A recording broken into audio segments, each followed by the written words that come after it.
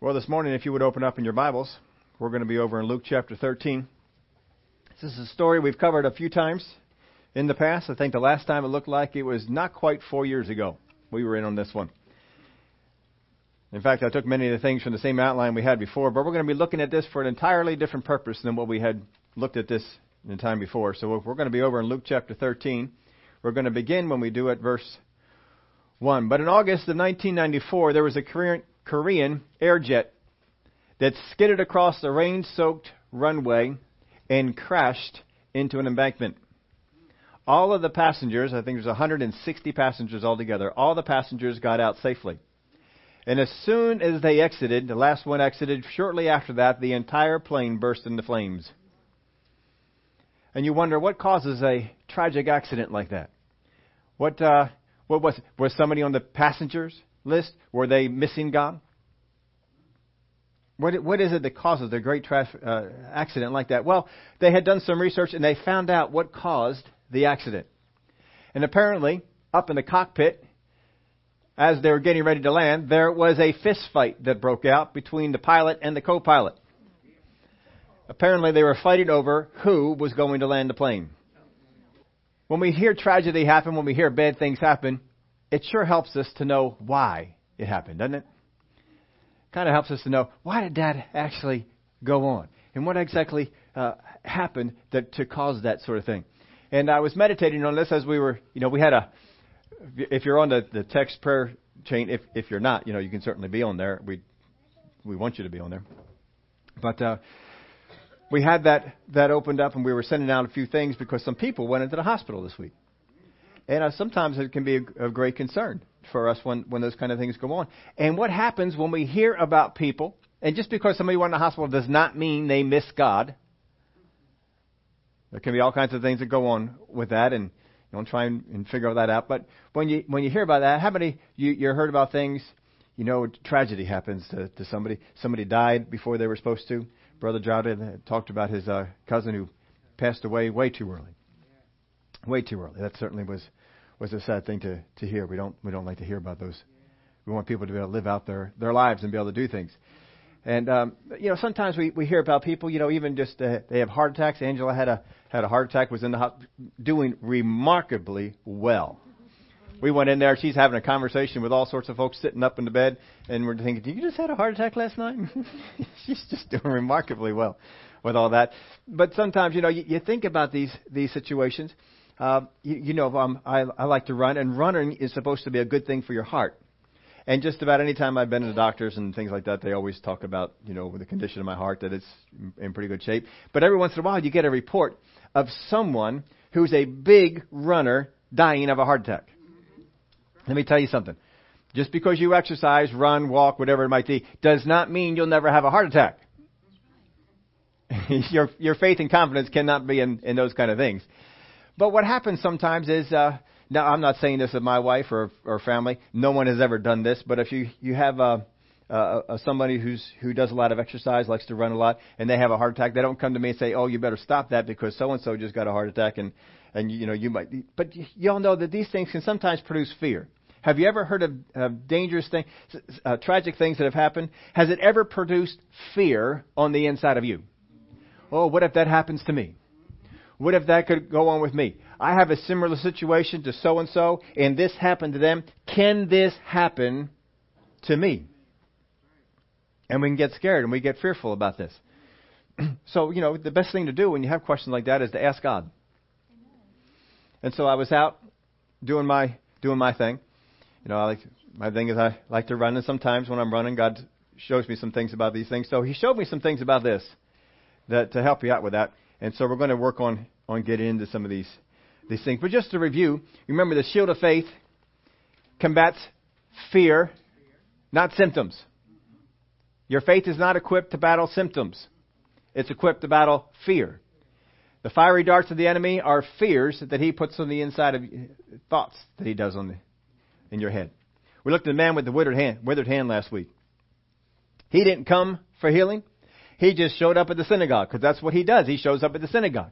He has done so for a number of years. He didn't come on that day looking for a healing. Jesus had to call him out to stand up in the midst of all the things that were going on. And he did. And he received a healing. We saw, and this is not just in this situation, but in many situations, that our routine can produce good things. Our routine can produce good things. If we follow a routine, and we looked at the woman with the issue of blood too, she had a routine. Her routine was when she heard of a doctor that had another way to treat her condition, she had faith for it, she believed it, and then she invested in it. And it said that she spent all that she had investing in these doctors. And she was no better, but rather, the Word of God says, she grew worse. But when she heard about Jesus, what did she do? She had faith in Jesus. I'm sure there was lots of relatives saying, don't bother having faith for this. You tried everything else. Stop.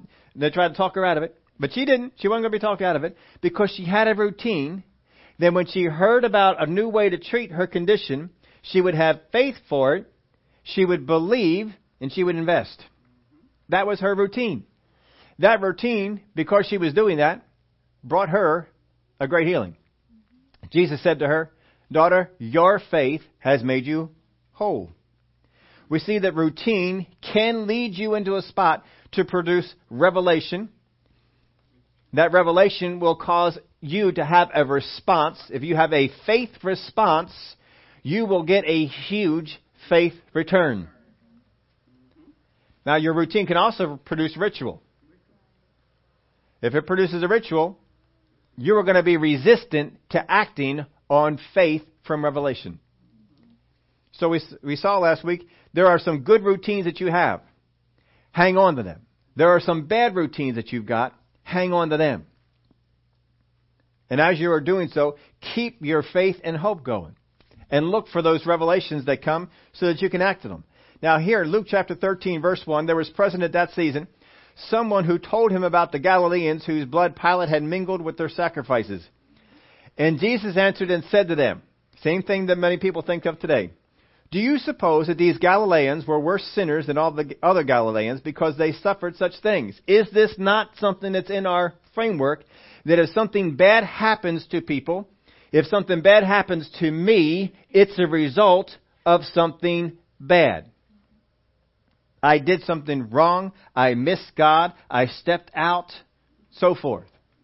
If something bad happened to me, it's the result of me doing something bad. So Jesus says, do you suppose that they were worse sinners than other Galileans because they suffered such things? And we could be thinking, well, yeah, I'm kind of thinking that. Well, Jesus answers it. I tell you no. But unless you repent, you will all likewise perish. Or those 18, so he goes out, he gets another story. Or those 18 on whom the tower in Siloam fell and killed them.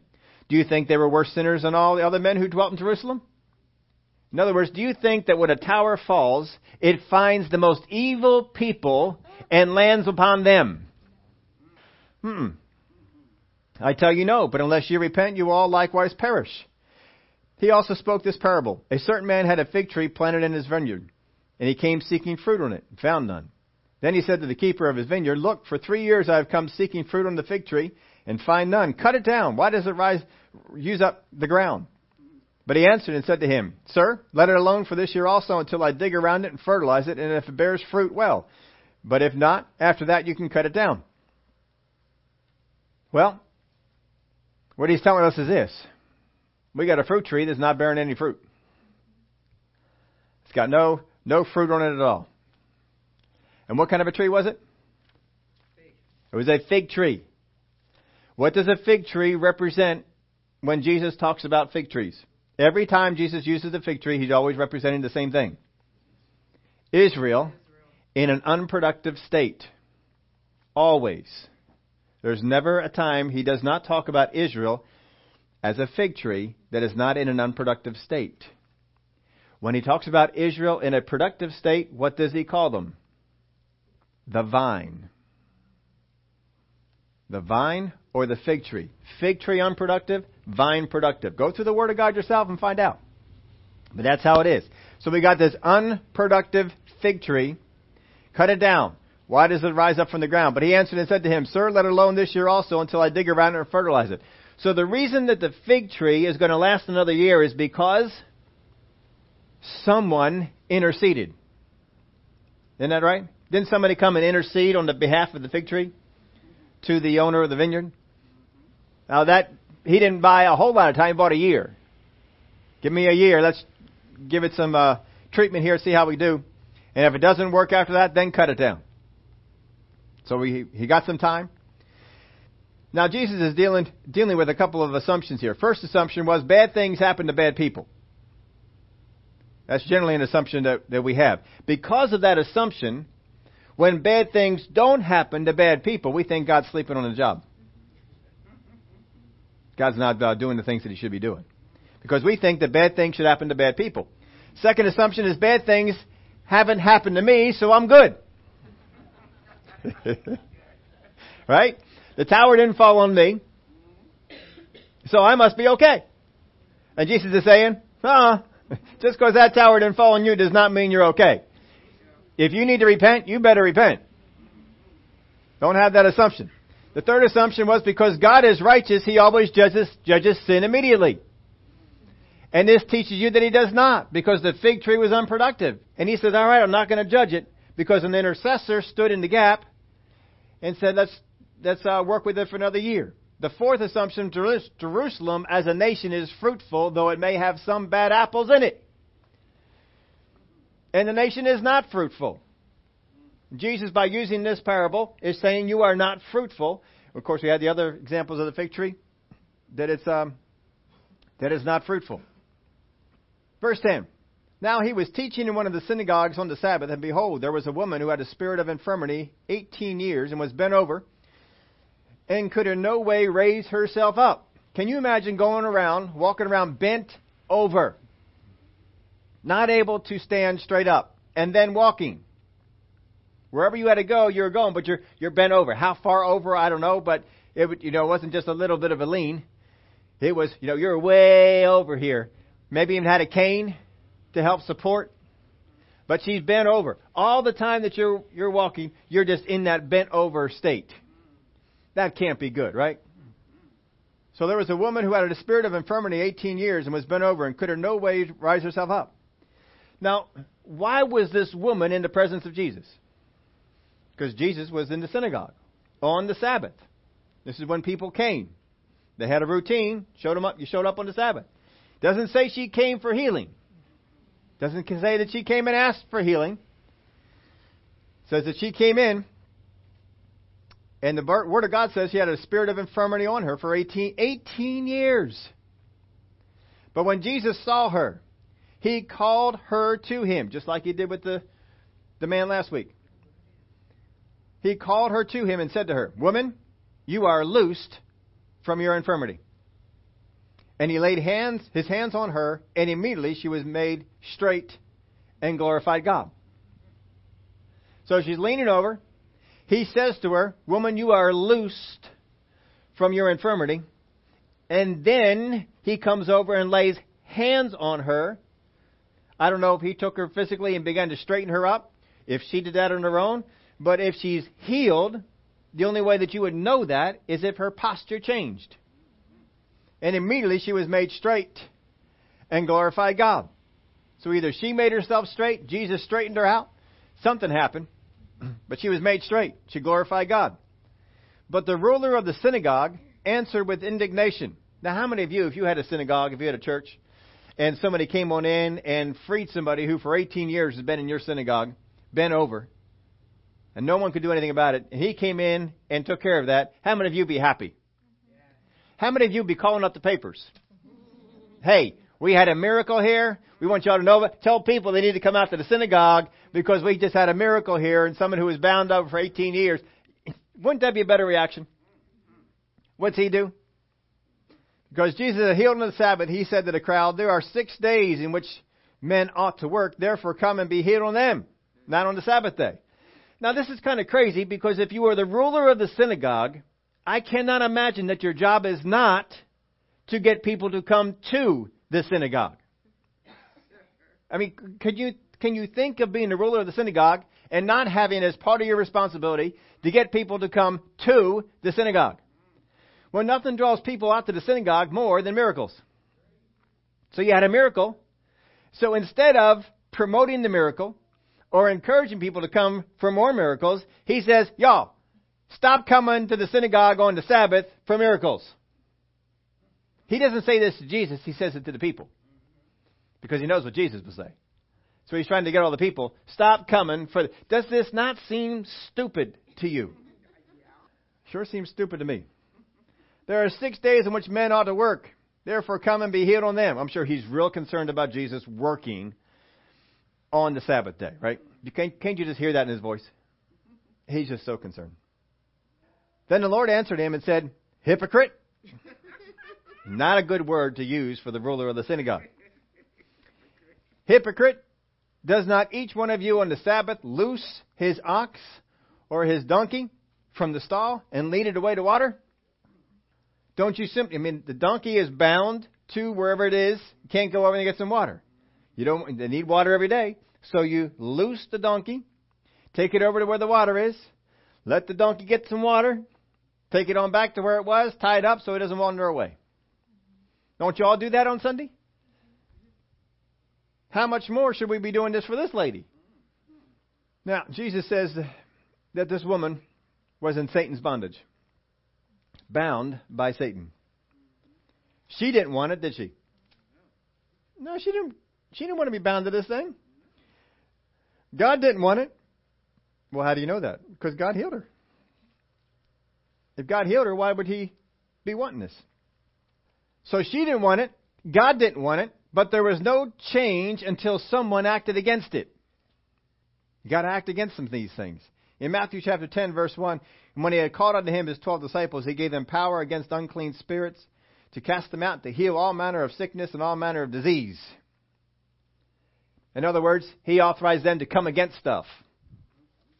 Ephesians chapter 6, verse 11, put on the whole armor of God that you may be able to stand against the wiles of the devil, for we wrestle not against flesh and blood, but against principalities, against powers, against the rulers of the darkness of this world, against spiritual wickedness in high places.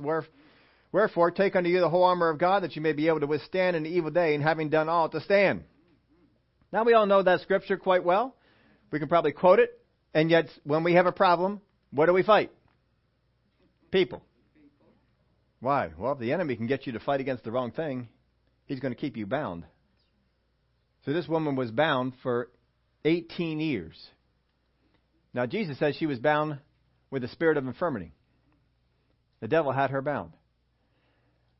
Do you think that for 18 years anyone ever said that to her? Most of them are probably saying, well, we pray that God would heal you of this thing. They're all working on God's side. If you fight the wrong battle, you won't win. Now look at some of the reasons that Jesus came to earth. Why did he become a man? So he came to Nazareth. In Luke chapter 4, verse 16, so he came to Nazareth where he had been brought up, and as his custom was. As his what? Custom. Means Jesus had a routine, didn't he? I'll tell you, did anybody do any more thought on that? Do you know how many people in the Word of God had routines? We're going to be in the end times class today, after service. Does not Daniel have a routine? Was that routine not attacked? Was not that routine made? Were we not made aware of that routine in the Word of God? We got some good routines going on. We got some bad routines going on. You need to identify them, preserve the good ones, and get rid of the bad ones. You'll make your life better. The enemy wants to get rid of your good routines and keep your bad ones. If you understand that your life down here is a huge battle in that area, it'll go far for you. As his custom was. He went into the synagogue on the Sabbath day and stood up to read. And he was handed the book of the prophet Isaiah. And when he had opened the book, he found the place where it was written. Now, what I am told from folks who know the Jewish traditions more so, is that the Jewish folks back here, they don't have a copy of the Bible. You can't go home and just read the Bible. It's on big scrolls. They're expensive. They're rare. And so they have them at the synagogue. So what would happen was you would come into the synagogue and they would have a reading. And so what you would do is you would read the section of Scripture, and then the next day or the next time you would read another section of Scripture, and they would mark it. But this way, as you continue to show up at synagogue, you kept hearing all of the Word of God. This is what they were doing. And so when they come and they hand Jesus a scroll, it is already at the place he's supposed to read. But look at what it says about Jesus. This is why this is made note of here. The folks who know the routine know what's going on. He got a revelation about this, and we need to break this routine. I need to go in after the revelation. And so it says, and when he was handed the book of the prophet Isaiah, and when he had opened the book, he found the place where it was written. It means he went to a different spot than the place he was handed. The Spirit of the Lord is upon me. He also changed a few of these words. Because he has anointed me to preach the gospel to the poor. He has sent me to heal the brokenhearted, to proclaim liberty to the captives and recovery of sight to the blind, to set at liberty those who are oppressed, to proclaim the acceptable year of the Lord. Then he closed the book and gave it back to the attendant and sat down. The eyes of all who were in the synagogue were fixed on him. And he began to say to them, today this scripture is fulfilled in your healing. Now there's several reasons why they're all fixed on him. Because first off, he changed just a few of the words. The second thing is he stopped in the middle. When they read this, they always read the whole thing. He stopped in the middle. Well, why didn't you keep going? I mean, first off, you found a different place than where we were at. And then you didn't keep going.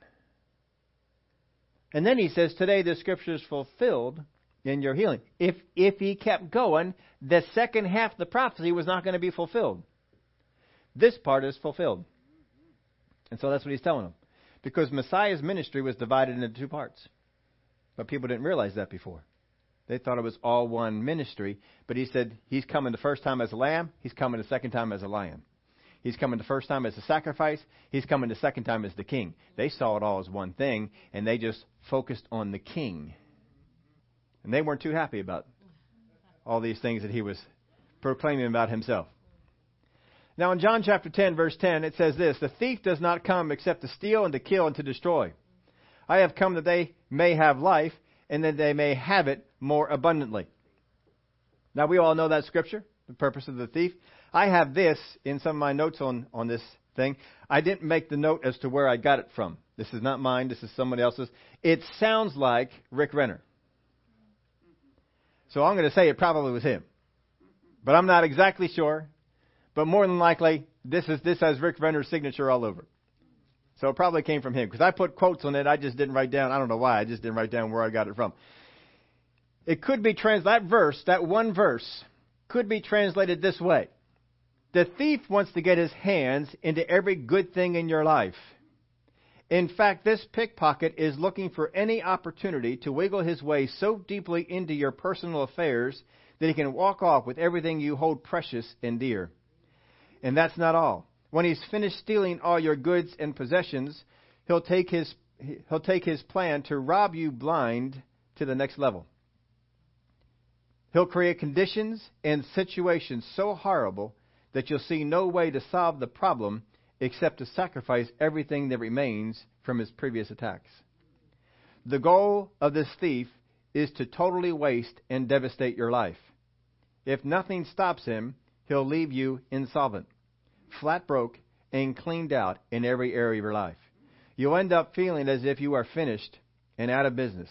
Make no mistake, the enemy's ultimate aim is to obliterate you.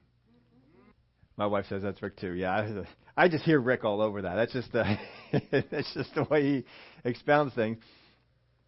Now this woman, the enemy is trying to steal from her.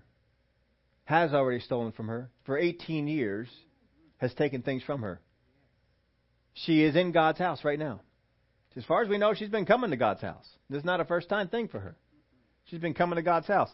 Location didn't change anything. Sometimes we feel like our location ought to change something. Location didn't change anything for her. And you all know this one. Need didn't change anything. You can have all the needs you want. Doesn't mean you have any answers. Goodness didn't change anything.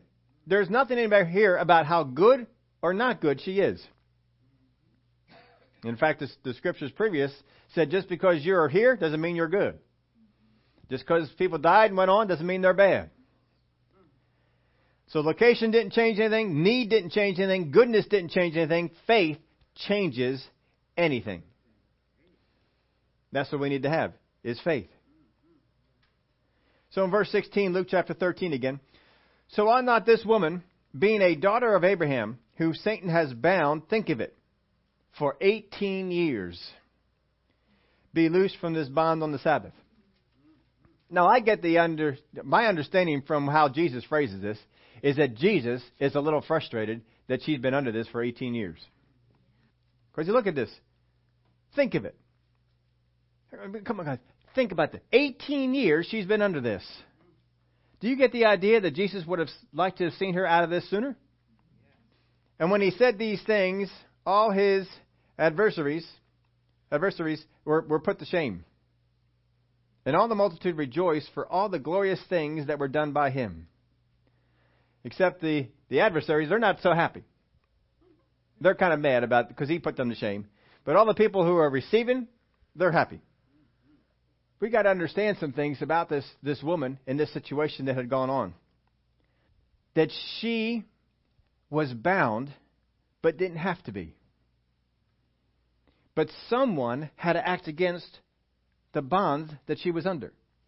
And until someone acted against the bond that she was under, the woman with the issue of blood, all the years that she had that, someone had to act against it.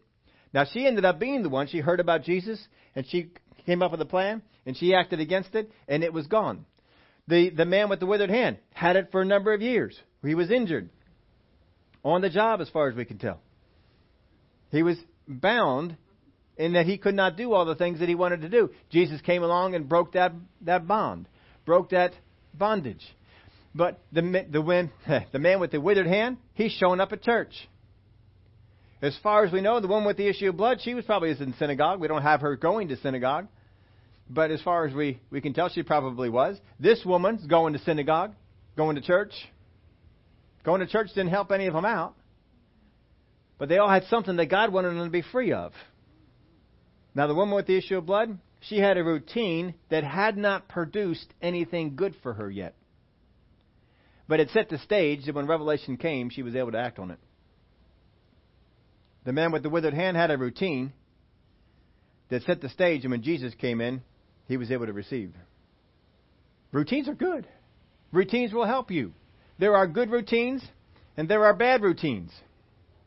You have to identify which ones are good. Don't listen to other people. Other people are going to come up and they're going to tell you that you have some routines that are not good. Now, how many of you, some of you, we guys, we've never been in this place, but some of you ladies, you've been pregnant. When you're pregnant and your body craves a particular food, sometimes that food is outside of the routine foods that you normally get. But your body is craving that thing. You've got a revelation. I need whatever it might be. I don't know, whatever item that was there that you'd like to, who knows what it is. But you have a revelation. I need to get this. What that is your body, I've been told scientists anyway, doctors, things like that, is that your body needs certain nutritional things for that baby, and it knows what foods have it. Isn't that amazing? And so it will develop a craving for those particular foods. Now, some of the ones that I've been more familiar with, things like pickles. I don't know what thing that pickles have that the other ones don't. I don't know. But I've heard ladies, they desire pickles. And if the wife craves pickles and she's pregnant, what's the husband going to be going out and getting? Ice cream, or whatever it might be. They're usually odd foods. They're usually things that you don't necessarily have around the house. But your body is craving those things. And you just know, if you have a pregnant wife, your routine will be emergency stops at the store to pick up the thing that we're missing. And you go out there and you get it, and the woman will eat all those things up, and then we're on to another craving down the road after that. But it's good. It's a good thing. The body is craving these particular things, and you need to get out there to satisfy it. Identify those good routines. That routine is helping you supply what that baby needs. And so you go after and you do that. There are other kind of routines that we have. Some of you have a routine of reading the Bible every day. It's a good routine. We have a reading program we do here. Get involved in that kind of thing. Keep reading the Bible. You can do more than just the one chapter, but get out there and be doing some of these. These things are promoting good things. Now, some of the things that we do in our routine promote our spirit. Some of the things we do in our routine promote our body. And these are good. Some of them promote your soul, your mind. These are good things to do. There are routines that will benefit all three aspects of who you are. And you want to continue to go out there and to do those things. But things some stuff will happen to try and keep you from doing the routine. Look at your body. You're trying to do something for your body, to build up your body. And don't things come against you in that area? You're trying to do something better on your diet. You're trying to do something better in the area of exercise. And then things come along to try and get you to stop the routine that you're doing. Either, a craving for pizza. And if you're on a diet that does not include pizza, I feel sorry for you. My diet includes pizza at least 3 times a week. I don't know what I call it. I'd like it to be more than that. I love pizza. Pizza is just one of the most complete foods that's out there. You got your grain, you got your dairy, you got your meat, you got your vegetables. It's all right there. I mean, it's all right there in one spot. It's just pizza is just a fantastic food. I am so glad God invented it. We need these. But you have things that come along that try and mess with you on this and try to stop you. Now, most of the time, what we do is we quit the routine. But there are people who go past that and stay with it. Now, some of you folks who decided to get better, improving your soul, your mind, and you're going to get better at your job, you went after more education. You went after more schooling. You went after more training. Was it easy? Were there things that came against you? When they came against you, what do you do when they come against you? You fight them. If you don't fight them off, then they stop you from doing the things to improve yourself, and you don't become improved. You have to keep going on those particular things. Some of the things in your physical body. You want to do exercising. You want to do whatever kind of things you do and to get your body better. Things are going to, if you picked up an exercise program, if you're going out to the gym 3 times a week, 4 times a week, things will come up. And it will hinder you from making that trip. If you're not going out to the gym, if you're doing your stuff around the house, around the home, running, walking, lifting weights, bicycling, whatever it might be, things will come up to try and get you to alter your plans. Well, you're busy here. Well, you can't quite get this done. But once you establish a routine in the area of diet, once you establish a routine in the area of exercise, is it not easier to maintain that? With your children, growing the children up, when you get them in a routine, is it not easier to get them to do the things they need to do because you are in a routine? Why are we doing this? Because it's our routine. Oh, okay. You just go on. You don't have to keep explaining why we're doing all these particular things. But sometimes things will come along and try and get you to stop. Whatever it is that gets you to stop is hindering you from growing. Because it's a good routine. You've already determined this is a good routine. This is a good thing to get going on. Now, I told you some of the things, that I like to run, but I sustained an injury last June to a particular muscle that was hindering the run a lot. I put a moratorium on me doing anything longer than a 6.5, 6 3/4. I won't go over 7 miles per run. That was I don't like that. I like the longer runs, but we stopped it at that point because of the injury that was going on here. Well, I kept doing a routine, kept having a routine. And one of the routines that I did was I took this ball that would inflict great pain upon your body. If you want one, I'll get one for you. It does. It inflicts phenomenal pain on your body. And so, you roll out the different muscles, and the more pain, the more good it's doing, because you found a bad spot. Well, all of a sudden, I've been doing this for a while. We hadn't seen a whole lot of improvement. Not a whole lot of improvement. I was at the chiropractor a while ago, and I told them, I said there was a change. There was a change in my body, and I said it's exactly like a change I had earlier on the other leg when I was having trouble with anybody ever heard of an IT band? I knew you would. I had never heard of it before until I had a problem with it. And so when I was working on that particular thing, I'm not going to describe to you what the muscle did. It was extraordinarily painful. And not just, rolling out the IT band is a painful thing, but all of a sudden it started doing something that was very different than it had ever done before and nearly shot me through the roof. It was so incredibly painful. But once it did that, I began to notice a change. It was a good change. I never really related the two until all of a sudden I was on the other side. I was working out the same muscle that got hurt, and the exact same thing happened. The exact same pattern followed, and I saw the same incredible amount of pain would just surge through the body. Not all the time, but it would just, you hit a spot, and all of a sudden the muscle would give way in a certain way that it had never done before, and all of a sudden it hurt to an incredible level of pain. So I stayed with it. Instead of 10 minutes, I'd stay with it 20, 25 minutes, trying working that thing out until every bit of pain that I could get out of it was gone. And we just kept doing that. Now, all of a sudden, I'm just about every time I'm running, I'm making a note. Hip flexor is messing with my run, doing something. And all of a sudden, it's not an issue. I could still feel it, but it wasn't nearly as much of an issue. So I brought it up to the doc. I said, hey, I noticed this and this. And she's, well, I don't know. Maybe you had some kind of a breakthrough. She didn't really know what it was. But in the last week, I broke my self-imposed moratorium on the 7-mile barrier 3 times. And each time felt fine. Now, there's still a little bit of issues going on with it. But that was something that came in that takes a good routine and tries to get us to stop it. What you need is revelation on how to continue it.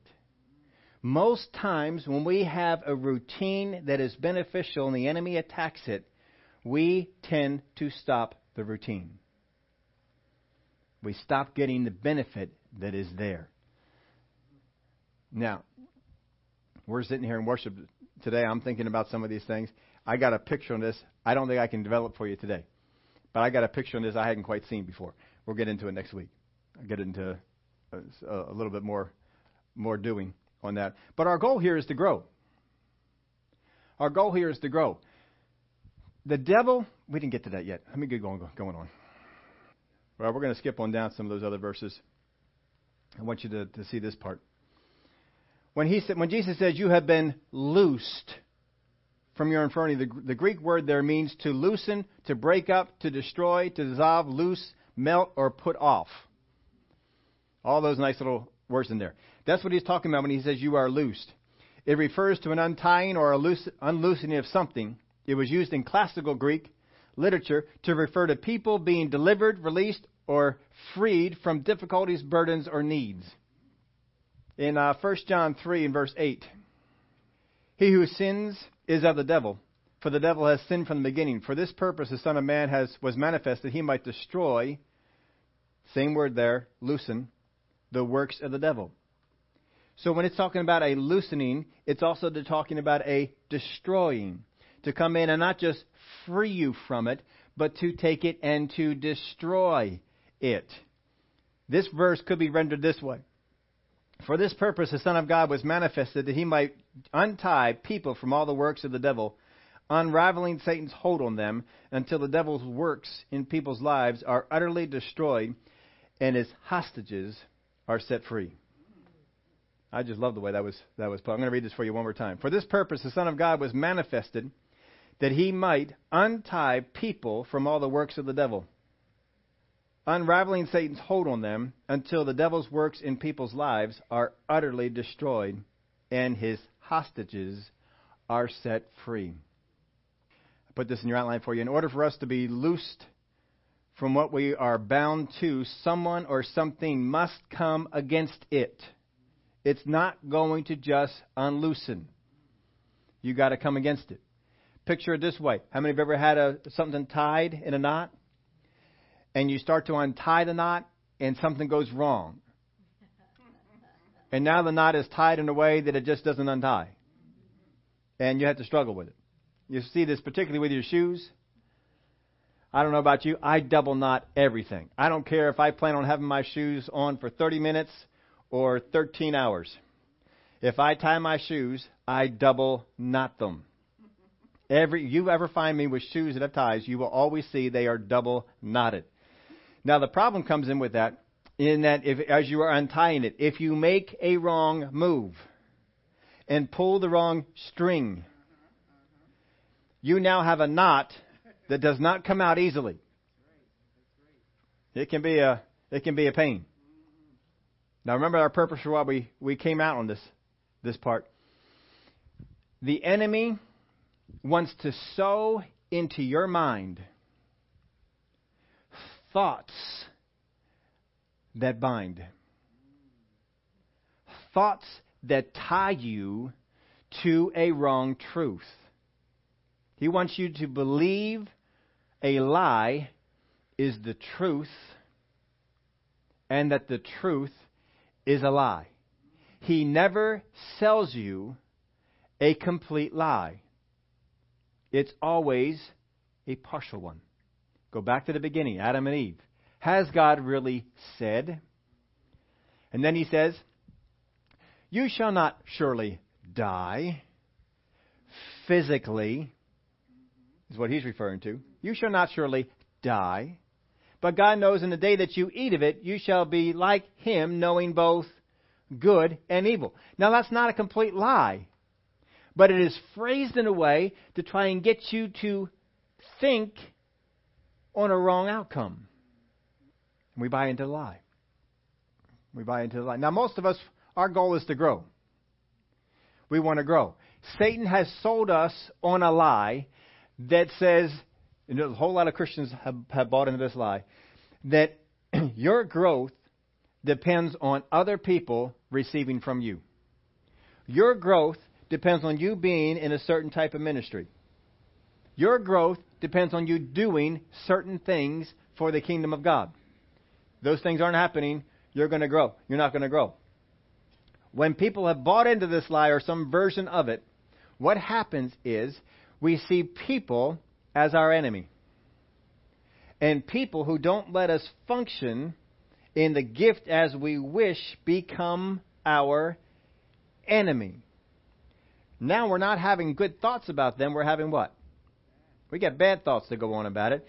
In that environment, Satan is able to sow all types of thoughts and things. Now, this will be part of the drawing I'll be able to bring out to you next time. Your growth does not depend on what you give. Your growth depends on what you receive. Remember the verse of Scripture that talks about how we grow by what every joint supplies? You grow by what you receive. You grow by what you receive from the Spirit of God. You grow by what you receive from the Word of God. You grow by what you receive from the gifts God has put into the body. You grow by what you receive from all these. That's how you grow. You do not grow by giving. You don't do it. Well, I guess I won't give anymore. No, that'd be wrong. It is a good thing to give. But here's the thing. If you buy into a lie, then you cannot accept the truth. The lie is that growth comes from these other areas. Growth only comes, as far as I can tell from the Word, folks, growth only comes by what you receive. When you give what has been given to you, do you not? And Jesus says, what you have freely received, freely give. You can keep on doing that. Look at it this way. Did Jesus give out to a lot of people? Did everybody receive it? Did what they receive ever hinder Jesus from growing?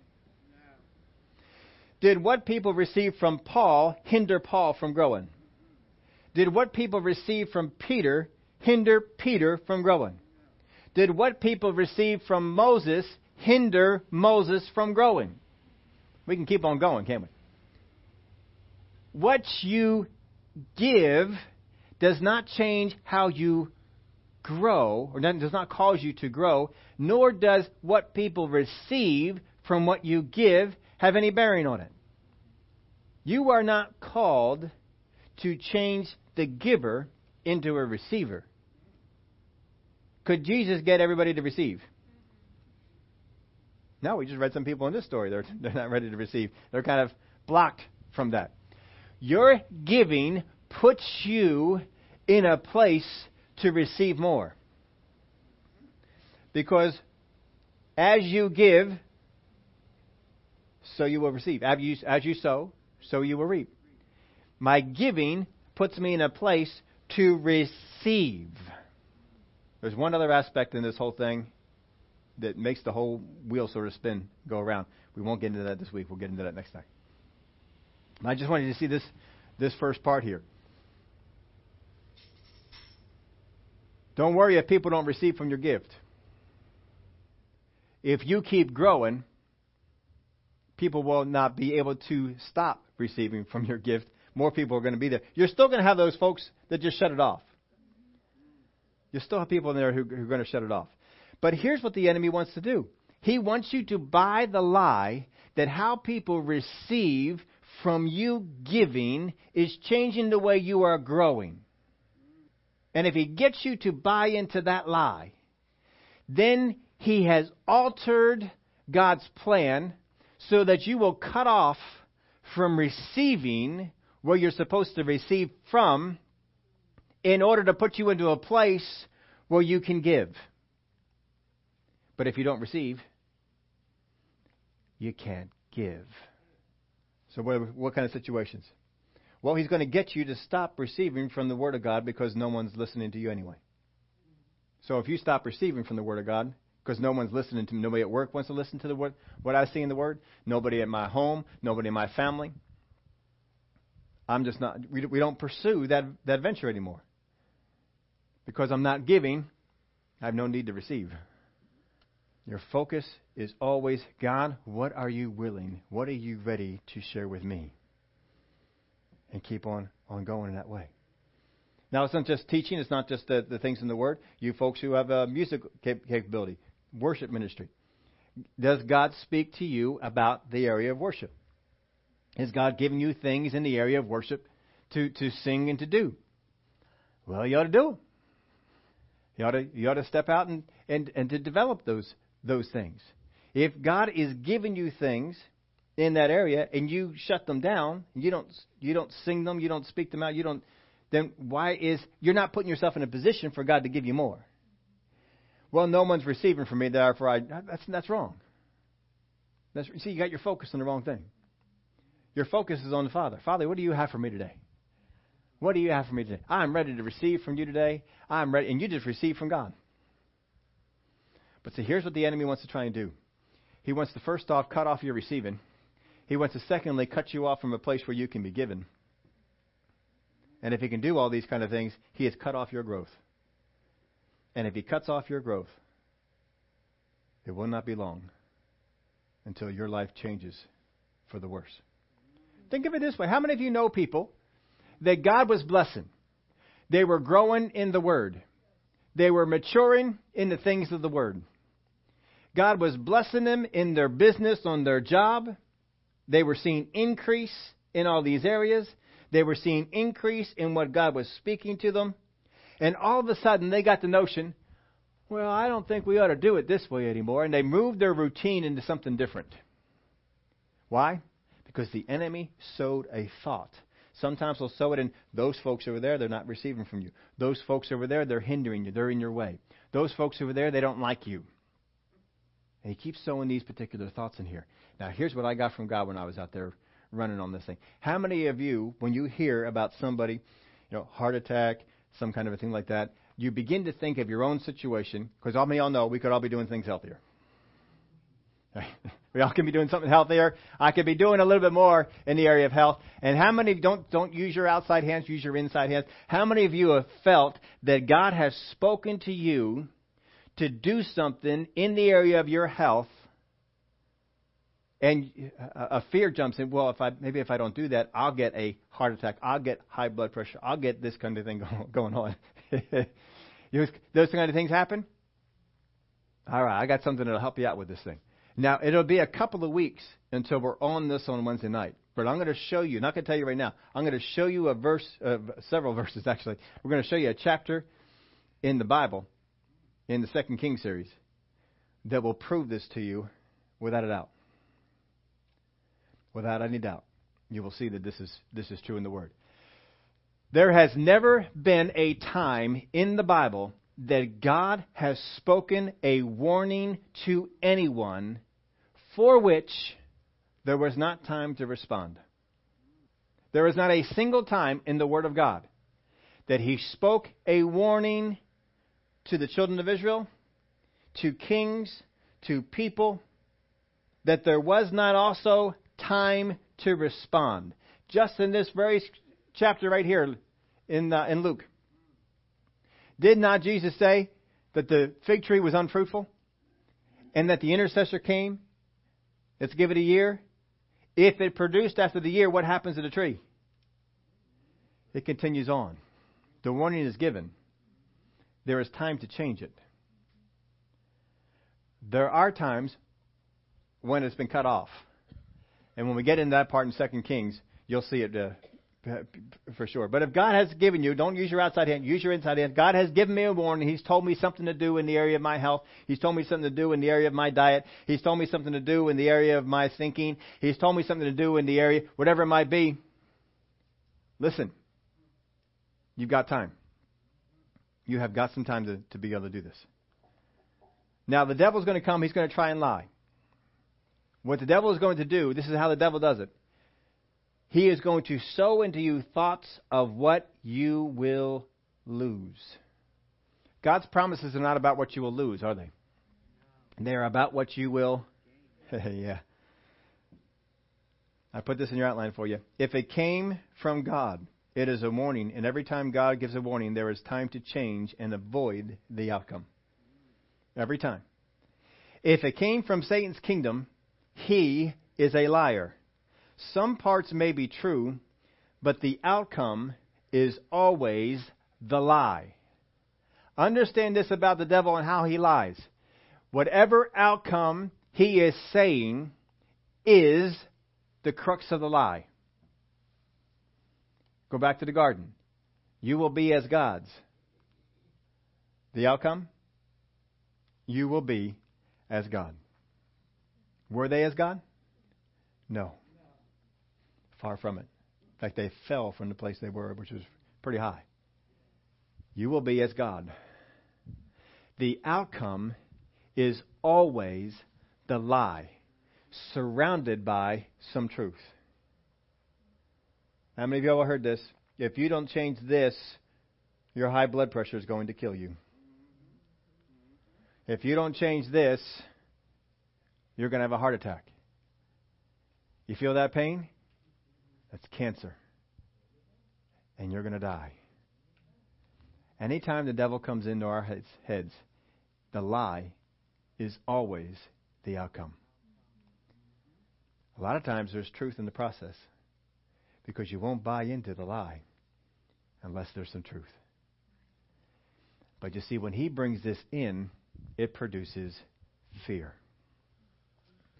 When God comes in and gives a warning, it produces hope that you can change the outcome. It may give you a warning, this is the path that you're on. But he gives an outcome that has hope.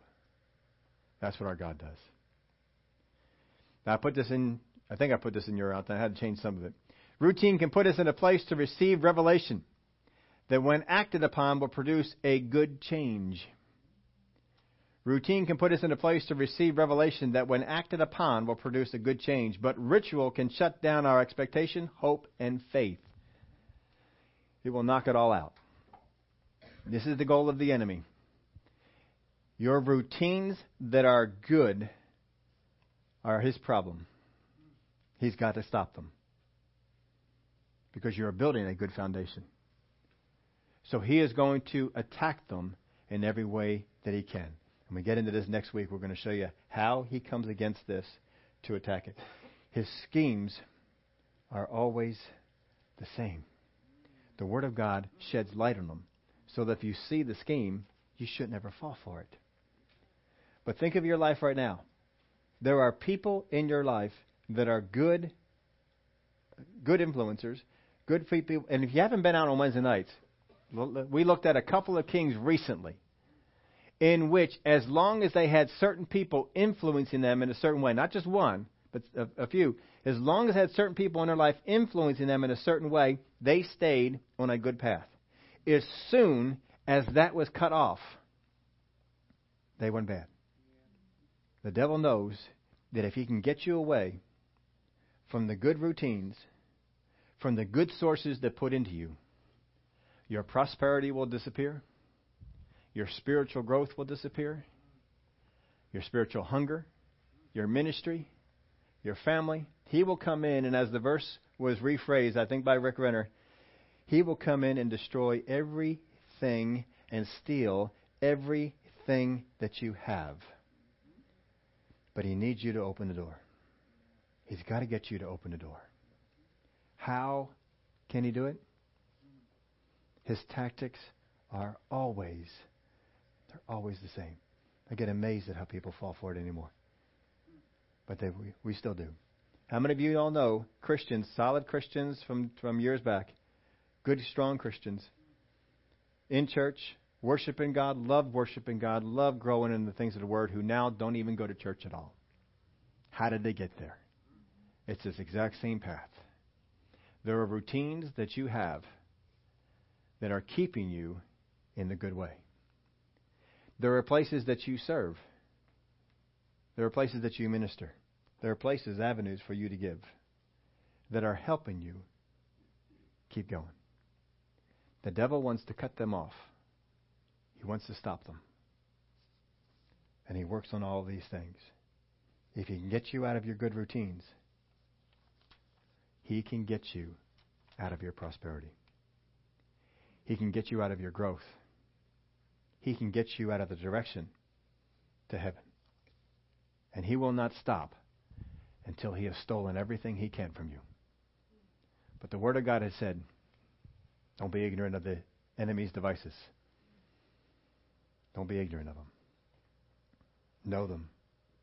Know when he is making an attack. He will make it through fear. He will make it through distrust. He will make it through unsatisfaction. He will make it through, is this really as good of a situation as you can have? Wouldn't you like to eat from all of the trees of the garden? Are you really satisfied with eating from every one except, are you really satisfied with that? Don't you want to be able to eat from them all? And that's how he does it. Is the devil knocking at your door? If your answer is no, you're not listening. Because he is trying to knock on every one of your doors. He's trying to get in. Word of God says that you can't come into the strong man's house and steal his stuff until you first bind the strong man. And Jesus has come to set people free, to loose them, to destroy the hold that would be on them. Would y'all stand up with me? Has the enemy been coming, knocking at your door? Has the enemy been saying, hey, is that really helping you? I think that little thing in your life is hindering you. I think you ought to let it go. I think that routine you got, that's just religion, that's just bondage. You need to let it go. He is trying to get you to release the things that have brought you this far and to pick up the things that will weigh you down. Would you bow your heads with me? With every head bowed, no one looking around. If you're here today and you say, the devil's been knocking on my door. He is trying to steal some things. He's trying to put fear upon me. He is trying to put distrust on me. He's trying to get me to become unsettled, unsatisfied, unthankful, ungrateful, whatever it might be. He's working on trying to get something going on. No one looking around, just raise your hand up if you say, yeah, that's me. He's messing with my head. He's trying to take away stuff that is mine. All right. He's been identified. Father God, I thank you that right now you identified the work that Satan has tried to do in each one of our lives. He's trying to take stuff away that you've blessed our life with by making us think it's not a blessing. Helping us to see the bad, covering up all of the good. It's so easy for us to get our focus, our eyes on the negative. But Father, you have put in our lives things that are imperfect, that are here to benefit us, to grow us, and they have developed us. They have grown us. We need to keep our eyes focused on that. Every hand that was raised here, Father, I thank you that you help them to see all that the devil is trying to unravel in their life. All that the devil has his sights set on to steal from them. And Father, they will fight him. Not let him in. We thank you for it. In the name of Jesus we pray. Amen. If you come back next week, we're going to show you this, how to identify this entire battle and how to stop it before it ever gets anywhere. We have some praise reports. Okay, this one is from Ray. He says, I thank God for treatment for Angela. It was swift, decisive, and effective. She said, I thank him for her complete recovery, no residual damage, and I thank God for my brothers and sisters here at Zoe for your prayers and well wishes.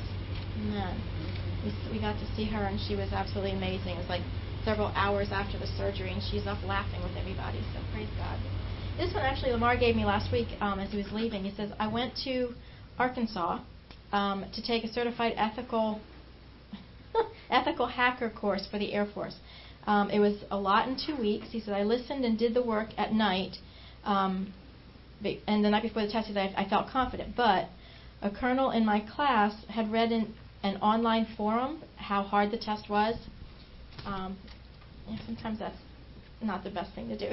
And had changed it from version 8 to version 9. He says, everyone online was complaining how they failed and the test was unfair. I had disregarded that, but I woke up at 10 o'clock at night and decided to look at the forums.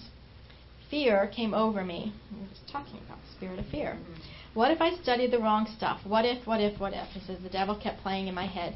I had to start praying in tongues and go to my default 23rd Psalm. I still didn't get to sleep until about 4 a.m., but I woke up that morning refreshed, took the exam, and was done about 40 minutes before anyone else was. And I got the highest, or one of the highest scores. Because God is faithful and awesome. Do not fear. Now that was from last week. Praise God. Amen. Phyllis got a bonus. She said, I'm so privileged to be in God's favor on my job, as that favor overflowed to me this week. Praise God, to whom all blessings flow. Amen. Praise the Lord. Sharon, good to see you, Miss Sharon. I thank God I'm here and doing well, and also for all the prayers, phone calls, and support from everyone. So praise God. Amen. We're excited about what God's doing. Amen? Amen. Y'all excited? We praise God together? Amen. Amen. No. Ethel had this word. I was thinking she was going to give this to us, but she left a little before the worship service ended.